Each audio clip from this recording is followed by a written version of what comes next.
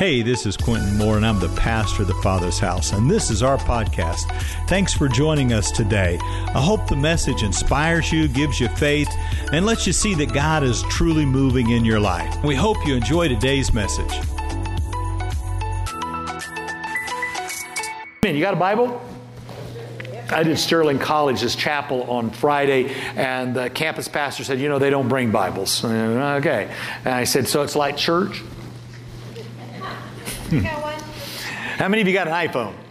Yep. Got an iPhone? Then you got a Bible. You can open up the Bible. You can follow along with me. I want you to stand with me this morning. I'm going to read out of John's Gospel, the 8th chapter. I'm going to read about 11 verses here. And so John chapter 8, we got a big Bible. We'll put it up on the screen.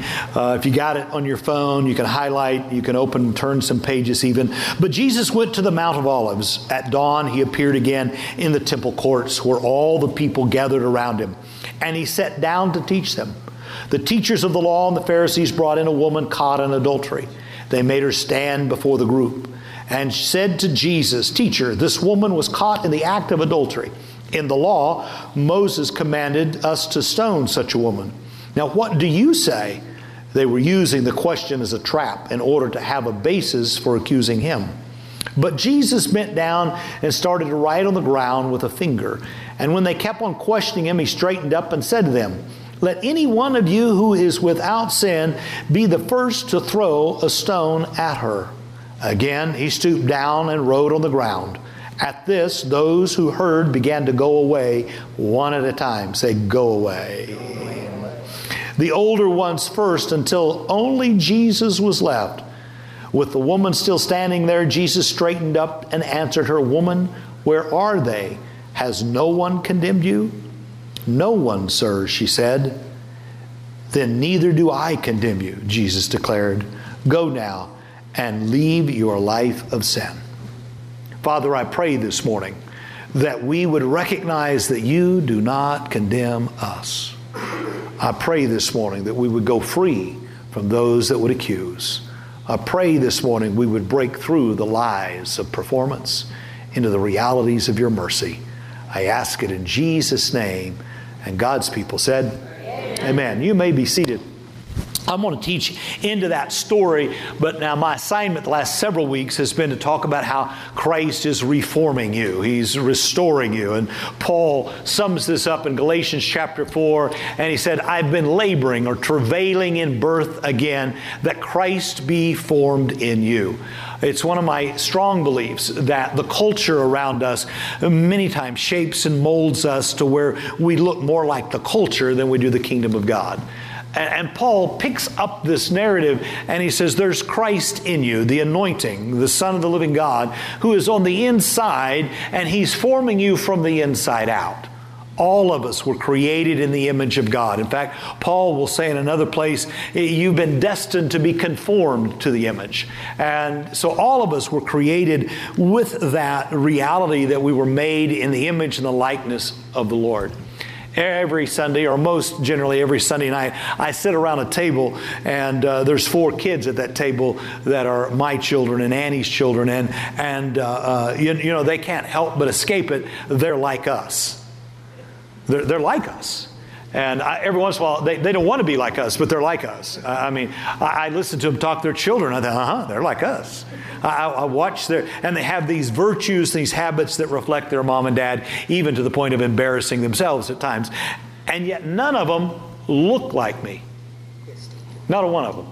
They have their own identity. In fact, one of my pet peeves is when people say, well, they're like their Aunt Beth. No. You see, we fail to understand so many times that to be like someone is not to lose one's identity. To be like someone doesn't mean you stop being yourself. Each one of you were fearfully, wonderfully, uniquely made in the image of God, meaning that you contain the virtues, you contain the potentiality, you contain the essence of, in some ways, the energies of, but you still look like you on the outside. And yet, on the inside, the Christ, the anointing, the Holy Spirit comes to form or to release those potentialities that are down on the inside of you. Paul talks about you being transformed by the renewing of your mind. And that word transform means that the caterpillar becomes a butterfly. There's a better version of us, right? There's a completed version of us. We're not just to remain in this state. There are other states, phases, other realities. And Christ comes inside of us to form and release this higher version of ourselves. And if we don't surrender to that Christ that's renewing us, restoring us, and really telling us a better story about ourselves. And Paul seems to be really overwhelmed, if you will, just really focused. 140 times he says, in Christ. 140 times. In Christ. And the context of Galatians 4 is found in Galatians 1 when he makes these statements that he says, there are those among you that trouble you, perverting the gospel of Jesus Christ. So his context is, listen, you're living in a culture that has twisted the gospel in such a way that it troubles you. And he goes on, he says, I don't want you tricked by another gospel. And he specifically is talking about people who believe you have to keep the law in order to know the Christ. That's his specific thing. So he's not talking to the pagan world, he's talking to the religious world. He's talking to the Pharisees. He's talking to people that keep the law and do everything they're supposed to do and don't do what they're not supposed to do. They're Pharisees. Can I tell you that today you don't need to be worried about what the world does with the gospel. You need to be aware that inside the church world, the gospel has been perverted. And that's why it doesn't have the effect that it should have. The question that was asked of me nearly 20 years ago now is, what does an authentic expression of Christianity look like? Well, it does not look like a mix of law and grace. It does not look like this mixture of 33,000 denominations and however many doctrines. The gospel, the faith, was handed to us, and the purity of it is unmerited grace, unmerited favor. It is a gift to you. It is not something that you initiate or earn or achieve. It is something you receive by the finished work of Jesus Christ. And if that gets perverted, St. Paul says you should be accursed. You should be emasculated. You should be thrown away. And what I realize at 64 almost years old is that I live in a culture of the church world, in our case, America West, that has so perverted the gospel that the power of gospel has been removed. And it's that power that will reform you and rechange you. But you have to be willing to confront the limiting belief systems that we have been given. You have to be willing to confront those ideas of God that are not God. And I realize this is not comfortable for people that like religious ideals. I got to tell you, I've had more people stand in my face and tell me, you can't teach it like that. Yes, I can. He did, and I will. It is raw grace. It is raw love. He loves you unconditionally, irrevocably, and undeniably. And when you can get to that center, I'm telling you, you're close to a breakthrough. And Paul said, I'm laboring in birth again, that the gospel of Christ would reshape your thinking, reshape your living, reshape your speech, that you would become all and together like the Christ. For Christ in you can do all things. And what Christ has begun in you, He will complete. But to be able to look into our lives and find, and I'm stealing Katie's language, find that shadow gospel. Find that gospel that runs down on the inside that really isn't the gospel. That convicts us and constrains us and restricts us. We don't even know they were putting it there, but they were putting it there. Or you were putting it there. And the big lie, the big one, the foundational one is when the accuser of the brethren, when the devil, when slithers into the garden and walks up to Adam and Eve and goes, did God say? And suggests to us that God is holding out. Suggests to us that maybe God's not as good as we thought He was, and maybe He's trying to hold something from us, keep something back. Did God say? The accuser of the brethren that slips into your marriage and raises suspicions about your spouse.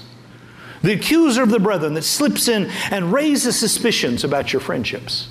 The accuser of the brethren that raises suspicions in you about yourself.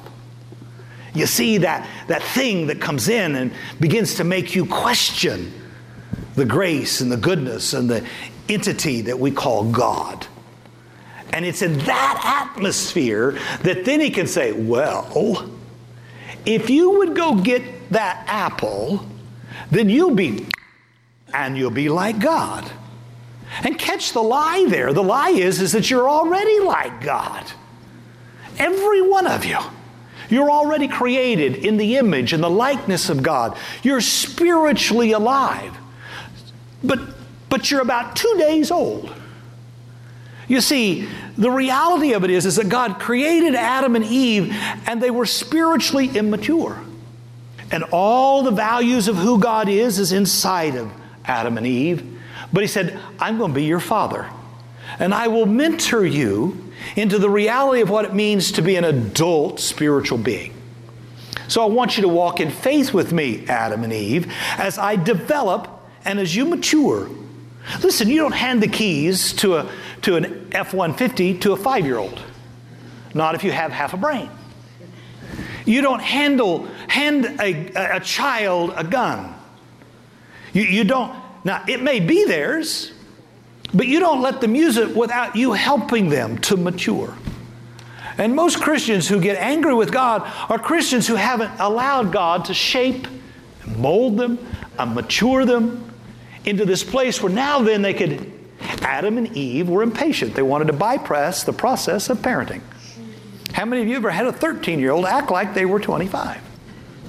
Right? They've acted like it. And you've had to go, no. And you're mad at me. You're holding me back. You're not being, no. I'm loving you, and I'm protecting you, and I'm guiding you, and I'm trying. This is the fall. And in the gospel story, in Genesis, you reach out and he grabs the apple, he eats the apple, and then he realizes it didn't work. It didn't work. And if it didn't work, and it must be working for all of you, because all of you have got it all together. Everybody in the church has got it all together. Smile. See, I don't know what your problem is. I'm feeling great. I'm doing great. I prayed last night. I prayed this morning. And you're going, I feel like crap. Must be my fault. Must be me. I must be the one that's wrong. And many people get frustrated then with the faith. Why? Because the accuser of the brethren raised suspicions and lied to us about the process whereby we mature. That's the big lie. And that's when you fall into trouble. Well, I ate my green beans, but I still didn't marry a pretty wife. Right? I went to church, I got baptized, I've done all this, I don't smoke, I don't drink, I don't run with the folk that do, and my life still stinks. See, that's because there's no such thing as a formula that no, it's all about receiving the grace of God and then trusting Him and following Him into the fullness of that reality. And most of us have been raised to think that we could add something to our journey.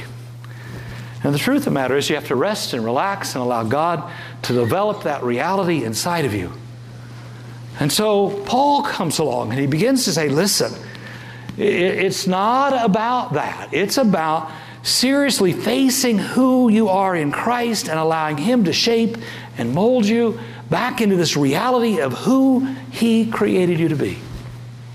And Paul goes on in one of my favorite verses. I better be careful. 2 Corinthians chapter 5, verse 13. If you can give that to me on the screen, I really appreciate it. If we are out of our mind, as some say, it is for God. And if we are in our right mind, it is for you. Now, that verse has been, if I'm out of my mind, out of control, last Sunday was a little, if I'm out, it's God's fault. Why? Second verse 14. For Christ's love compels us. The great word there for compel is it fevers me. Have you ever had a fever? You said fevered, infected. For the love of Christ compels us that because we are convinced that if one died for all, therefore all died. See, Paul was a dude that kept all the rules. He was a Pharisee of all Pharisees. He knew how to do everything right. But when he was met with the unconditional love of God, it undid him. In other words, all these things that I do and I don't do matter nothing. The only thing that matters is that God so loved the world that He died to reveal His love to me. That it's not what I do, but it's what He has done. All of a sudden, the rug of performance is stripped out from under you. Everything that's solid is now, because it's all dependent upon Him. There's no apple for me to get. There's nothing for me to do but just to receive this love. And to receive it in the knowledge that I don't deserve it, I can't earn it. And if that be true, all of a sudden, I cannot expect, you're not the source of me being unhappy.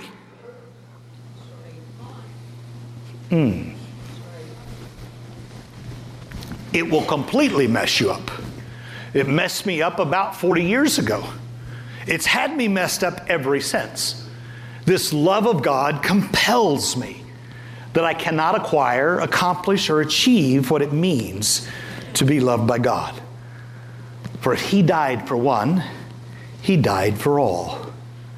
Therefore, if any man be in Christ, he is a new creation. Old things have passed away. Behold, all things have become new. Now all things are of God, and who has reconciled us to Himself through Jesus Christ, has given us this ministry of reconciliation. That is, that God was in Christ reconciling the world unto Himself, not imputing their trespasses to them, and has committed unto us this ministry of reconciliation. Wow. My job is no longer to point out where you fall short.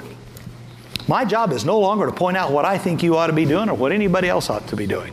My job is to stand before you and say, I have been forgiven by the grace of God for everything that I've done, and so have you. And thus we are reconciled and united to one another as two sinners that have been saved simply by grace, and walking out this reality about how God works in you, both to will and to do His good pleasure, and what He has started in you, He will bring to completion. And I have to trust that He's God with you and not me. And can I tell you something? That is not what's preached in the American church. The American church says you can join our group if you do this and if you don't do that. The American church says you can belong as long as you live up to my standard and my opinion. And I'm telling you something, that is being ripped out from under the American Western church. And when it does, we will go free. I have spent my life on this message. I have spent my life on the reality that Christ forming you is to let go of trying to allow the law and you keeping it do the formation, but to allow the intimacy.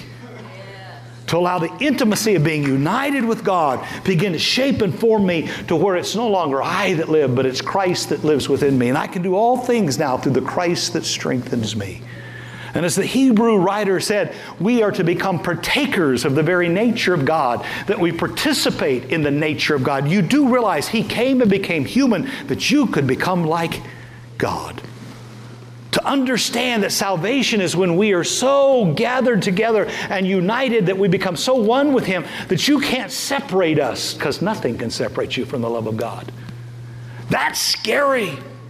Nothing. He'll never kick you out. He'll never throw you down. He's never frowning at you. He never woke up one morning and said, I am done with you. Get out of my life. He'll never do that. He'll never do that. This is the gospel. This is the gospel that's forming us on the inside. That causes us to be so joined together that it changes our name. It changes everything about us. I am compelled every Easter to recover the true message of the Christ that's revealed to us through the cross. And so I'm going to give you these four sides. I'm going to talk to you about the culture of the kingdom. I'm going to talk to you about the culture of what the people of God should live. Number one, 2 Corinthians goes on to say, Romans, so I'm there. There is therefore now no... How many of you know the verse? There is therefore now no... There is therefore now... Say it again. No condemn. What would it be like to live in a world in which you were never condemned? What would it be like to live in a culture where there was never a judgment? Never a test. Never a question of who you are or how God loves you. See, the flesh wants to judge. The flesh wants to compare. The flesh wants to evaluate each other. For I know him no longer in the flesh. See, the flesh is not what you think. Hey, don't walk in the flesh. We don't smoke, drunk. You're judging now. No. The flesh wants to compare. The flesh wants to condemn. The flesh wants to say, well, I'm not like that. Thank God I'm not like that. There is in the kingdom of God say with me, I am not condemned. I'm not being judged. I'm not being evaluated. That's why the gospel that I read is so profound. Where are those that condemn you? They're not here. You know why? Because everyone standing there knew they were a sinner. Everyone standing there, those righteous, holier than thou, they know. Come on. I remember a number of years ago I started an experiment, and that was, good morning, saints and sinners. I had 3 families leave the church. We are not sinners. I thought, you need church. Because they can't handle the reality that, can I promise you something? You're going to walk out of here and mess up. Some of you are messing up right now because you're judging me that you don't like the gospel that I'm preaching. But the truth of the matter is, we are sinners saved by grace. There's no one in here that's perfect. But you know what those Pharisees knew? They knew they couldn't throw the rock because they knew they were sinners. Every one of them knew they couldn't throw the rock. Where are you? No one, Lord. Who condemns you? No one, Lord. Well, neither do I. Can I tell you something? The only person in this little story that could throw a rock was he who is without sin. And guess what he did not do? Throw a rock. If Christ is in me, he ain't throwing rocks. Am I making any sense yet? And here's the kicker. If God's not going to condemn me, why did I condemn the way I looked this morning in the mirror? Why did I wake up this morning feeling less than I am? Why did I wake up this morning feeling like I had done something? My emotions don't line up with the truth. Am I making any sense? And when your emotions don't line up with the truth, then something has happened or you have happened, and now you're living out of this thought that maybe you were done wrong or you did wrong or you... In the kingdom of God, there is, therefore, now, no condemnation. Now, can I tell you, I spent 10 years trying to figure this out. I still wake up in the morning and go, no, I'm not condemned. No. Say no. Just say no to the drug of judgment. Just say no to the condemnation you lay on yourself. Just say, let me put it this way. You will never, right thinking will never give you right living. But right living might give you, in other words, if you develop a habit where you're saying yes to God. Listen, I don't get up every morning and pray because I think I have to pray in order to get anything from God. I get up every day and pray to remind myself that I'm like God. Right living will lead to right thinking. Right thinking will never lead to right living. If it did, the Pharisees would have got it. They didn't get it. I have to live in this expressed reality that I am one who has not been condemned. There is no condemnation for those who are in Christ, who live in this reality that Christ lives in me.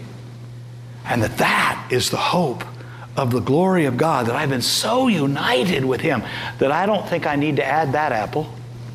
I don't think I need to add that. You see, this isn't just true for religion. It's true for all the materialistic things that are out there.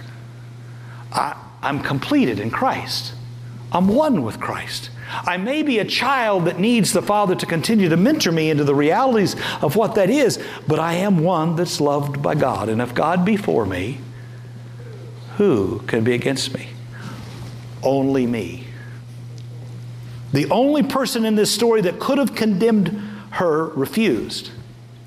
Then why don't I agree? Why don't I agree? To say that you deserve to be judged or condemned, and it's couched in Christianese language, where you just reap what you sow. No, you do not.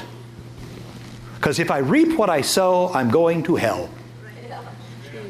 He comes to give me crop failure. He comes so that I don't reap what I sow. He comes to give me grace that makes the failure fail, and that I receive what He has sown. That I receive His reward. But we subtly play, well, you just reap what you sow. And we put people under the consequences of their own behavior. And the cross challenges that and says, I will take the consequences of your behavior and I'll give you the rewards of mine. That's the cross. And if you diminish the cross, you diminish the gospel. But Pastor, it's dangerous to teach that because you give people a license. They don't need a license. They've been breaking the law for a long time.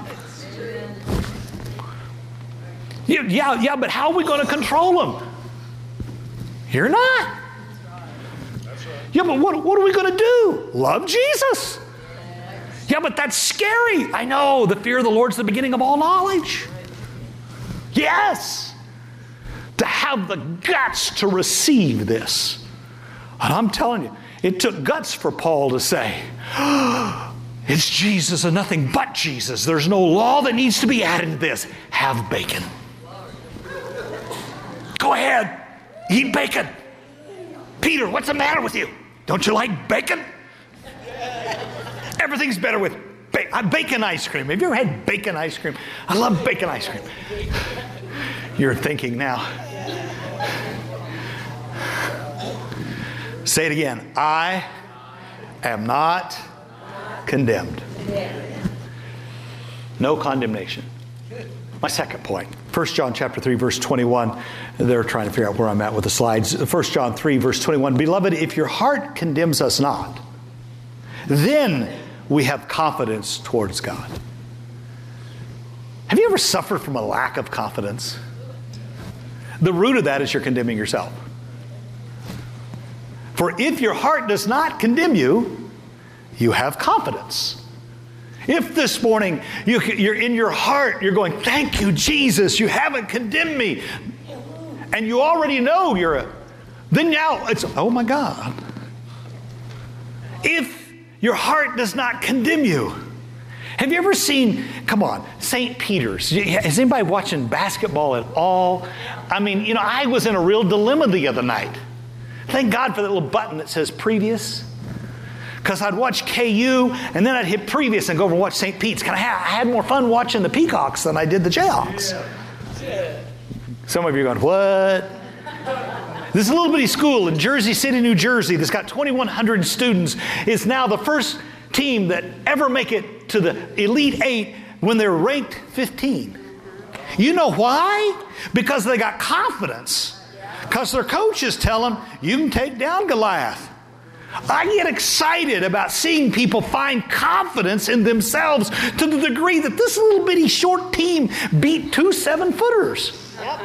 That's cool. I mean, the 7-foot dude, have you ever met somebody 7 foot? They just stand on the basket and go like this. I mean, And here's these little guys jumping off the floor like this. Why? Because they didn't think they could lose.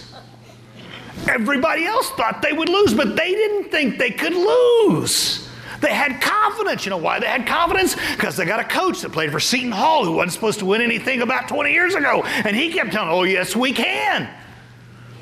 We can. I can do all things through who strengthens with the anointing inside of me. I have that factor, right? Just that insurmountable, this confidence. Look at your neighbor and say, we need confidence.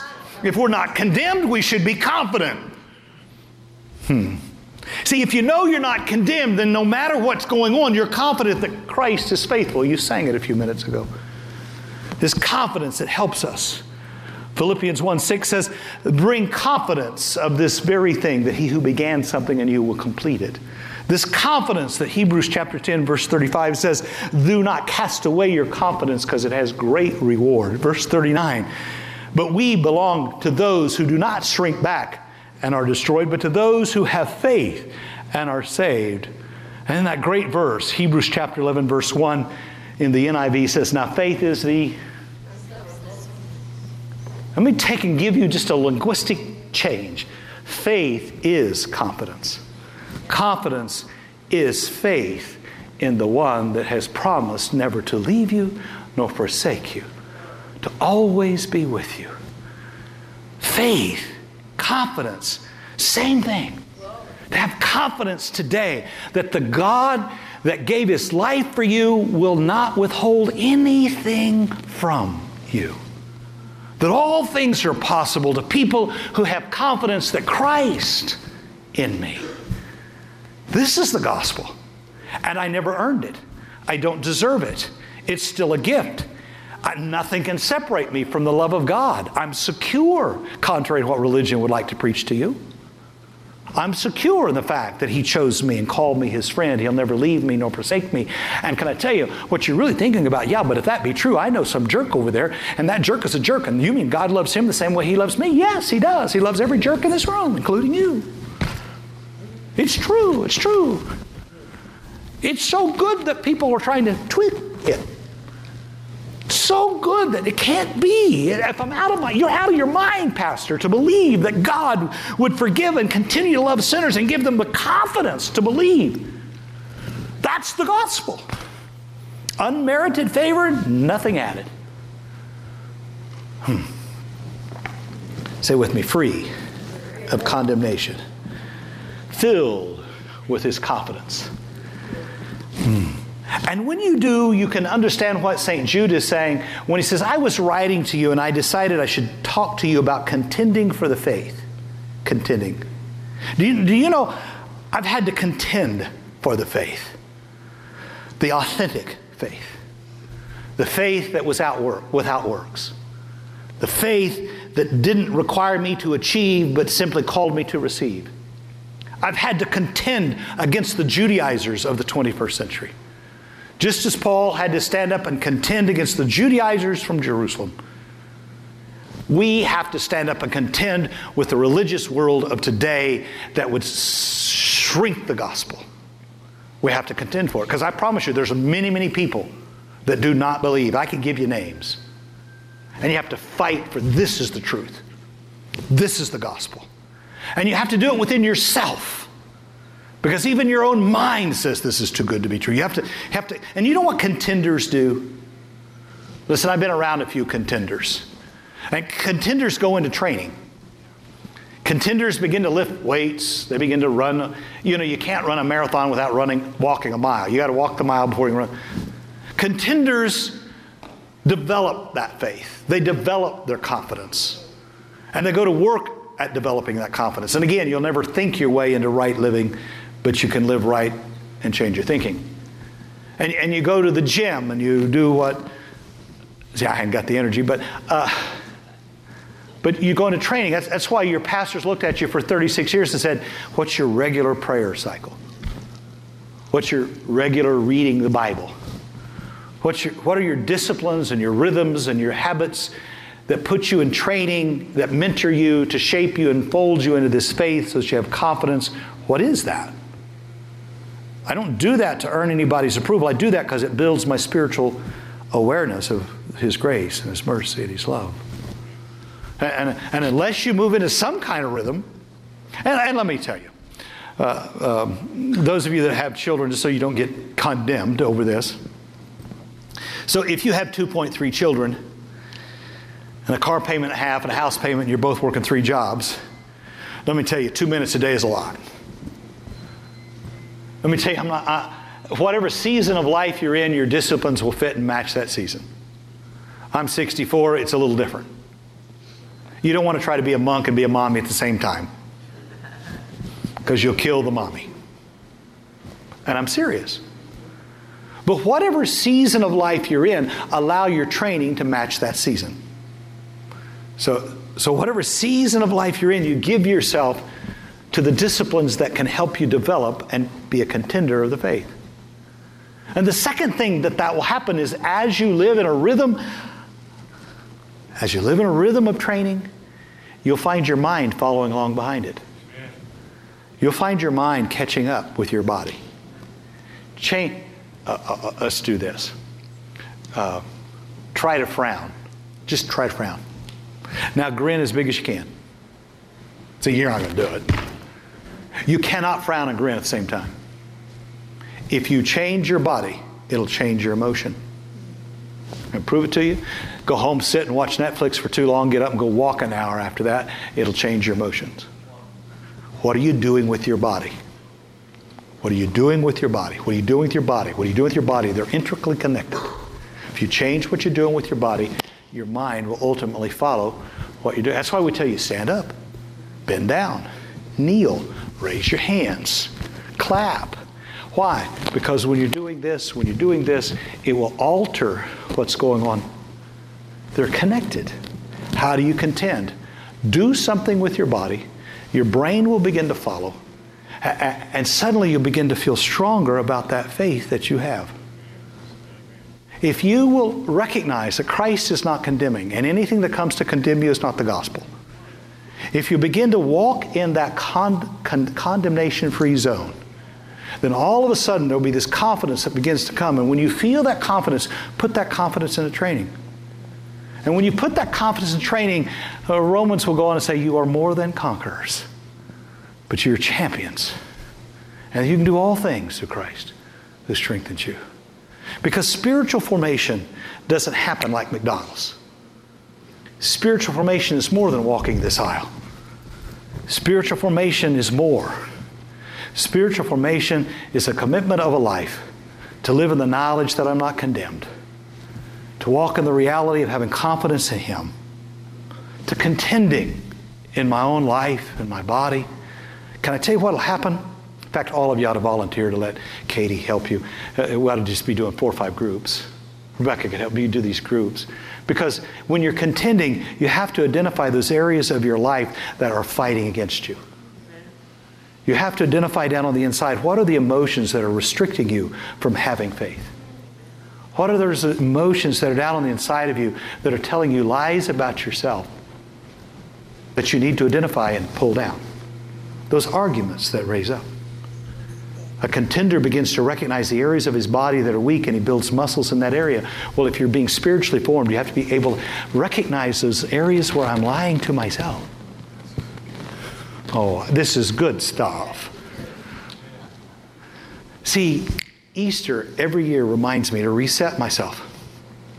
Reminds me to go back through. Is there any area where I'm condemning me? And generally, if I'm condemning somebody else, I'm condemning me because I don't want to think about me. You get it in a minute. If you irritate me, it's because I'm irritated with myself. Say with me. I, therefore, am not condemned. I have confidence in Him. I'm contending for my faith, and I'm becoming the champion that He designed me to be. Hallelujah.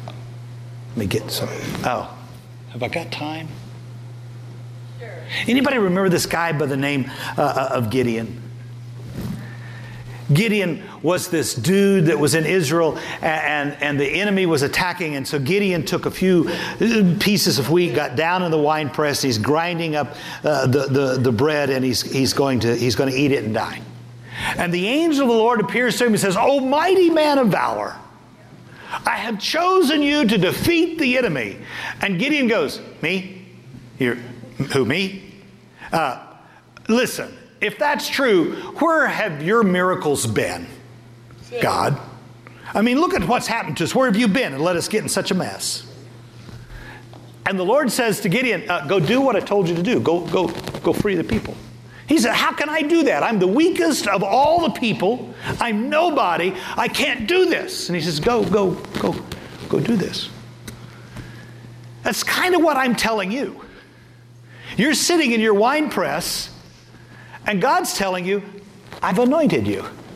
You can free yourself with me." Most people get stuck telling, "I'm just little old me. I can't do nothing." Yes, you can. You can use, and it's funny, he calls all the people together and he gets something like 30,000 people together to go fight the enemy. And the Lord said, no, we don't need 30,000. Let's send a bunch of them home. Anybody that's afraid, anybody that's this, send them home. And so now I think there's like 10,000 or something left. You read the story. It's a great story. And then he said, no, we still got too many. And he takes them down and choose the one that laps like a dog. I mean, what kind of a test is this?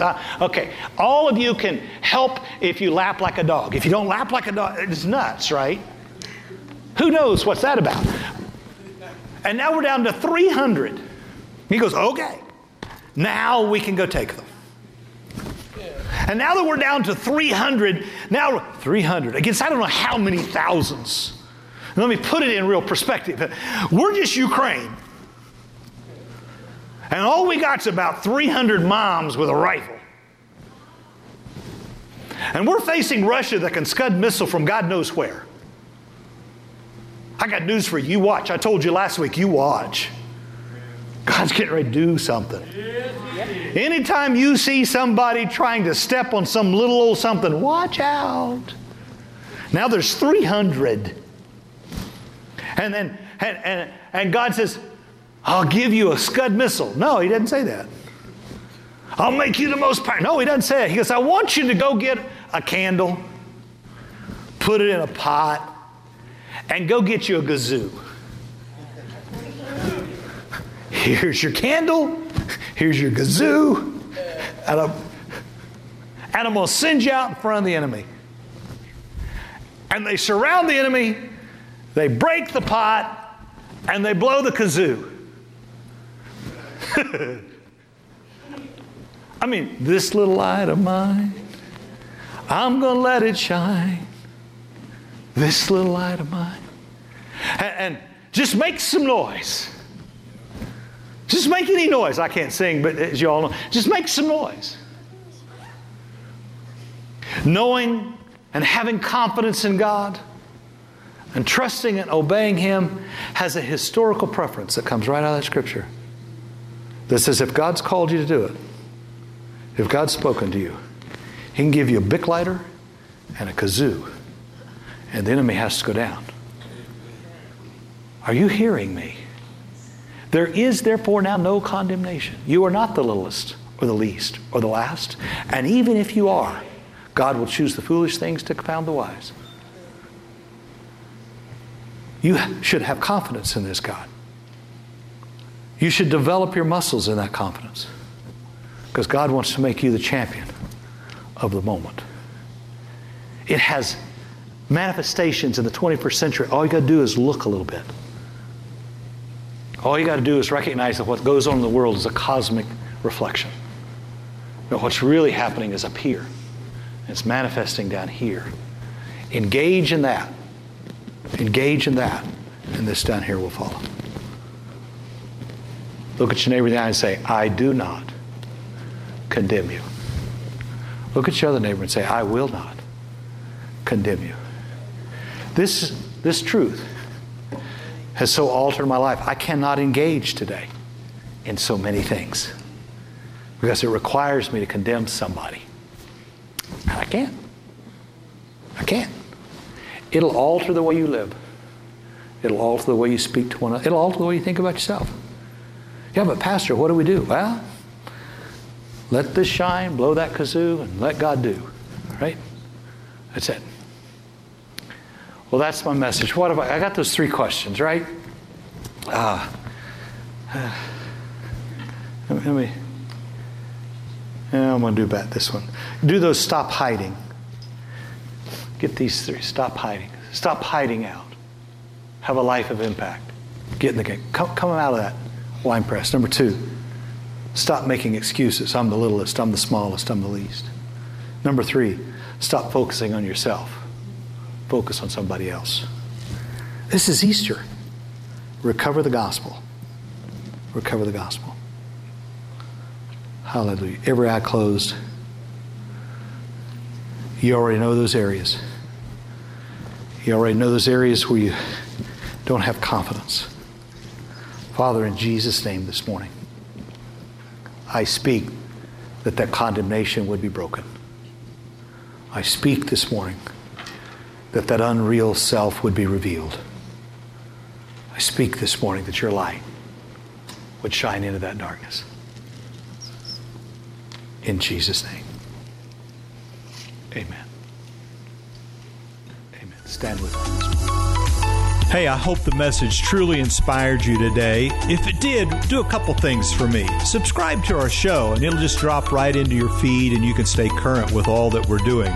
The second thing is if you've been impacted by this ministry, you can click the link right there in front of you, and you can become one of our givers, and that'll help us to keep spreading the gospel and the good news around the world. Everyone needs to hear the good news right now, maybe more than any other time. So God bless, and I'll see you next time.